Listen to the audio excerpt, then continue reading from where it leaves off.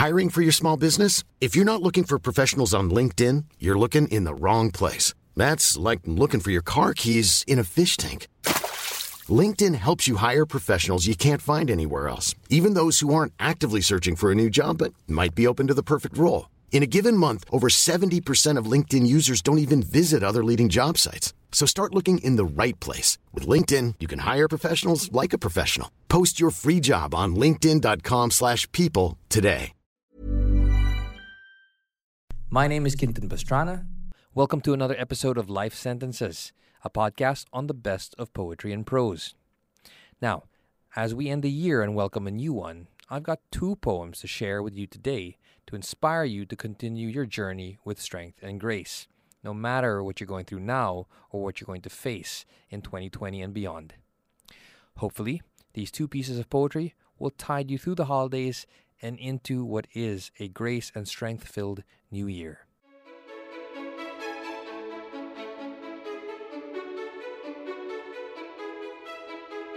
First of all, we're going to start with a little-known prayer that was written by Antoine de Saint-Exupéry.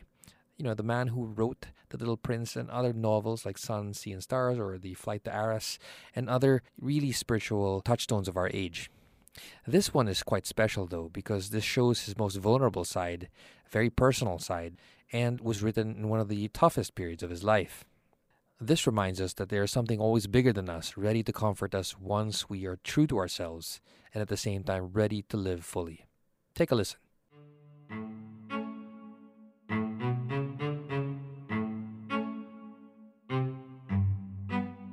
Dear Lord, I'm not praying for miracles and visions. I'm only asking for strength for my days. Teach me the art of small steps. Make me clever and resourceful so that I can find important discoveries and experiences among the diversity of days. Help me use my time better. Present me with a sense to be able to judge whether something is important or not.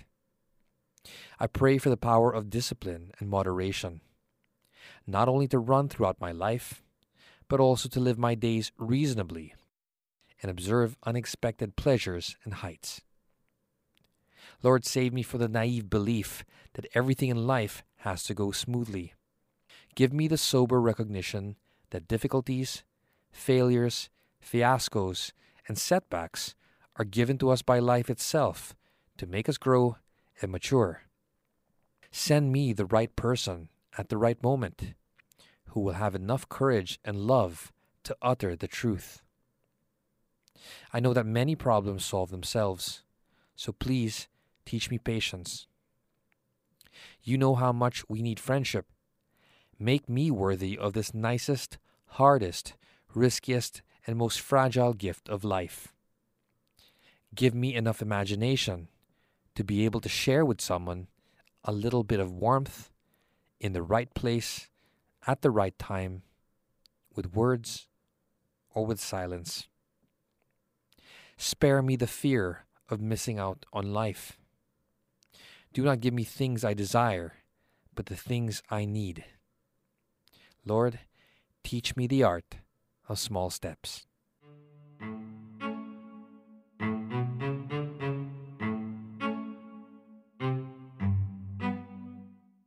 Now, this next poem was written by a Greek man, so another generation across the pond.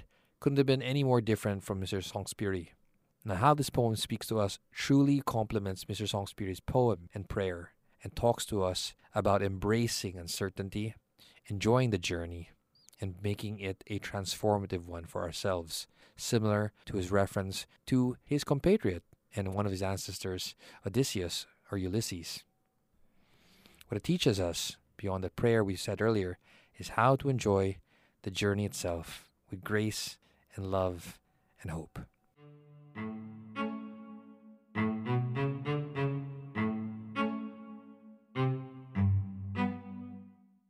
When you set out on your journey to Ithaca, pray that the road is long, full of adventure, full of knowledge. The Laestrygonians and the Cyclops and the angry Poseidon, do not fear them. You will never find such as these on your path, if your thoughts remain lofty, if a fine emotion touches your spirit and your body. The Laestrygonians and the Cyclops and the fierce Poseidon you will never encounter if you do not carry them in your soul, and if your soul does not set them up before you. Pray that the road is long, that the summer mornings are many, when, with such pleasure, with such joy, you will enter ports seen for the very first time. Stop at the Phoenician markets and purchase fine merchandise, mother of pearl and coral, amber and ebony, and sensual perfumes of all kinds. As many sensual perfumes as you can. Visit many Egyptian cities to learn from the scholars. Always keep Ithaca in your mind. To arrive there is your ultimate goal. But do not hurry the voyage at all. It is better to let it last for many years, and to anchor at the island when you are old, rich with all you have gained on the way, not expecting that Ithaca will offer you riches. Ithaca has given you the beautiful voyage. Without her, you would have never set out on the road. She has nothing more to give you. And if you find her poor, Ithaca has not deceived you. Wise as you have become, with so much experience, you must already have understood what these Ithacas mean.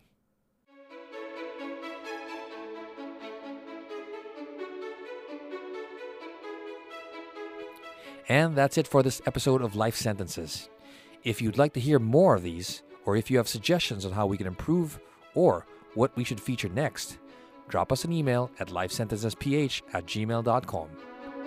We'll dive into your favorite passages of poetry, fiction, speeches, films, or essays. You can also reach us on Facebook, Instagram, and Twitter at LifeSent. This episode was produced by Janina Magundayaw. Life Sentences is a co-production with Puma Podcast. Happy New Year, everyone.